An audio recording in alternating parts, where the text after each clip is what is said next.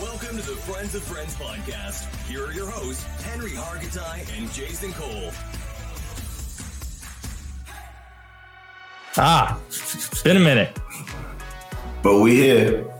Been a minute, but we here. I would say apologies for skipping a little time, but I really should just be saying condolences because I'm sorry you guys haven't heard our voices for this long, but we're back entertaining America. Be a friend of a friend. Go subscribe. The best way you can be a friend of a friend is just hit that like button. Hit that subscribe button. Just do it. Like us. Be a friend of a friend. Tell us in the comments. Hate us? Tell us in the comments and we'll probably respond. That's cool too. Anyway, how's everything on your end, man? I'm happy to be back. Blessed and highly favored. How you doing? I'm good, man. And let's get right into this. I don't want to waste any fucking time here because you did something really cool the other day. So for those of you who don't know, whether you're a basketball fan, whether you're just a fan of good stories, the name you need to know right now is Hansel Enmanuel. Not quite a household name, but a name indeed. This kid, he's a one-arm basketball player who has earned over 3 Division I offers. He's got over 1 million followers on Instagram. He stands at 6'4". He averaged just under 26 a game in his senior year down in Florida at Life Christian Academy. 11 boards and 7 assists to go with it. Nearly 4 blocks a game. Damn. This kid, Hansel Enmanuel is his name. He grew up in the Dominican Republic, lost his left arm in an accident, but can still dunk, shoot, pass. He can really do anything on the court. I mean, 3 Dribble, Division I offers. Defend. Defend, exactly. I mean, he kind of does it all. If you haven't seen his highlights, we're going to do as best we can to show as much of them on this podcast. But look him up on YouTube because this kid's game is insane. 1 arm, 2 arm, doesn't matter. His game is ridiculous. And then on top of that, doing it in his condition is really incredible. But the reason I open up with that story on this episode, of course, is because my good friend / podcast host / best trainer in the tri-state was able to train him this past weekend and is going to tell us just how cool it was.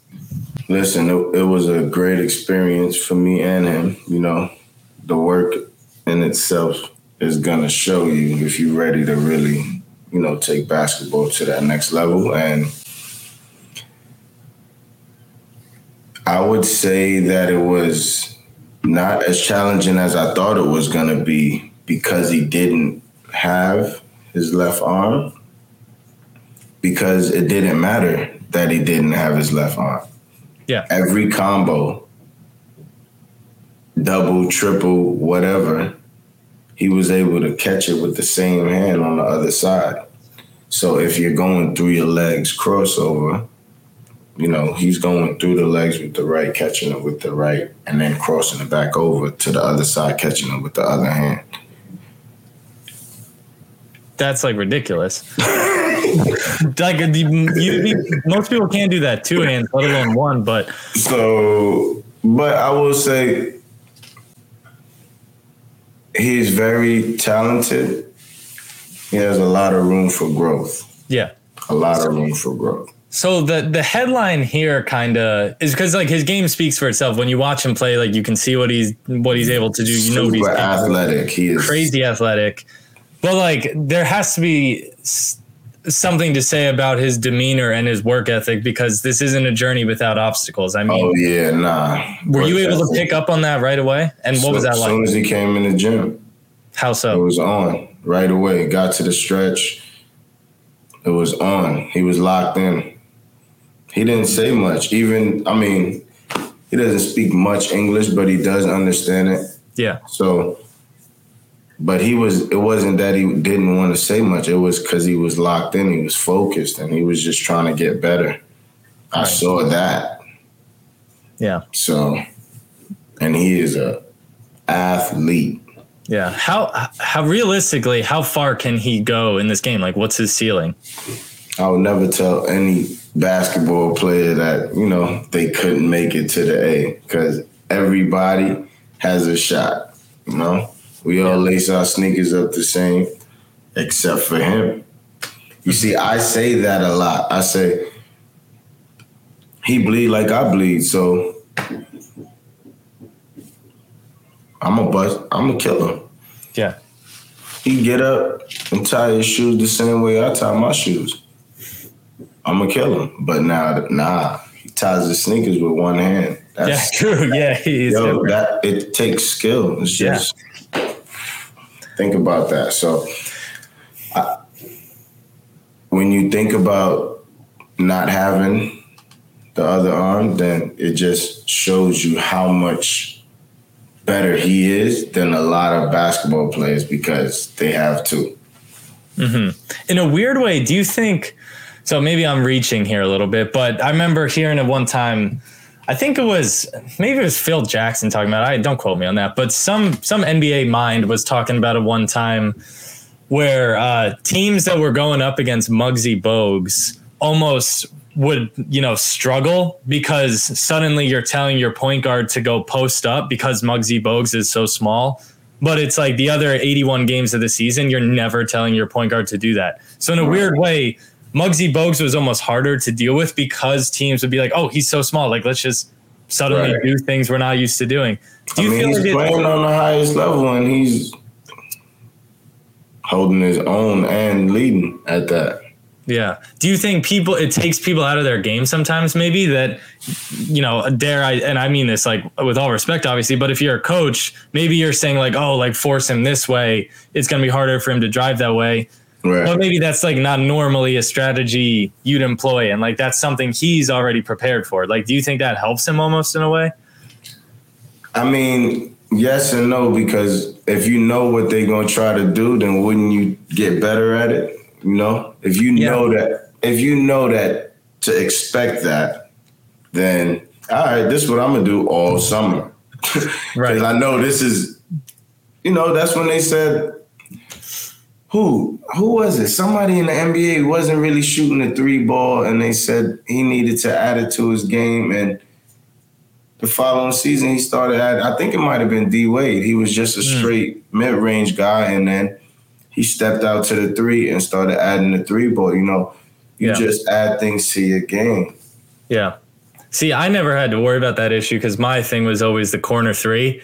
It didn't matter where you were on the court. You knew once I got that rock in my hand, it didn't matter what you were doing. So I never had to worry about adjusting to like how a defense was going to play me. I had one weapon and it couldn't really be stopped. My one weapon, I play defense. I'm guarding. Anyway, you said you were going to surprise me with a topic, so let's hear it. Nah, I was just going to go into your thoughts on the NBA draft. It wasn't a surprise. I mean, we all watched it. We all saw what happened. What are our thoughts? Yeah, so as a native New Yorker, my biggest takeaway is that what you saw on the draft night, and I worked at ESPN for 3 years, got a lot of people there I love, would give them the shirt off my back. So I mean this with all respect. This is just purely about what you see on TV, not the behind the scenes. But that is pure anti-Knicks propaganda, what you saw on the screen with Stephen A. Smith, boo-hoo-hoo with Spike Lee on the ground consoling him. That is pure anti-Knicks propaganda, trying to make something bad of a situation that was really neither here nor there. And if it were to go in either direction, it was a good move for the Knicks. And so for those of you who, maybe forgot, because it was a confusing draft night if you were a Knicks fan, the Knicks made a draft pick. I'm already blanking on the kid's name because he's not on the team. A player from France who they say is going to be pretty good. Don't know too much about him. And immediately traded the rights to Detroit. So this kid was never on the Knicks. He was on the Knicks for about 12 minutes until they traded him away. But what the Knicks did was they acquired 3 more first-round picks and traded away the Kemba Walker contract and Kemba Walker as well. And so to me, the move is just the Knicks saying this 11th pick isn't driving the needle in years where it maybe has in the past.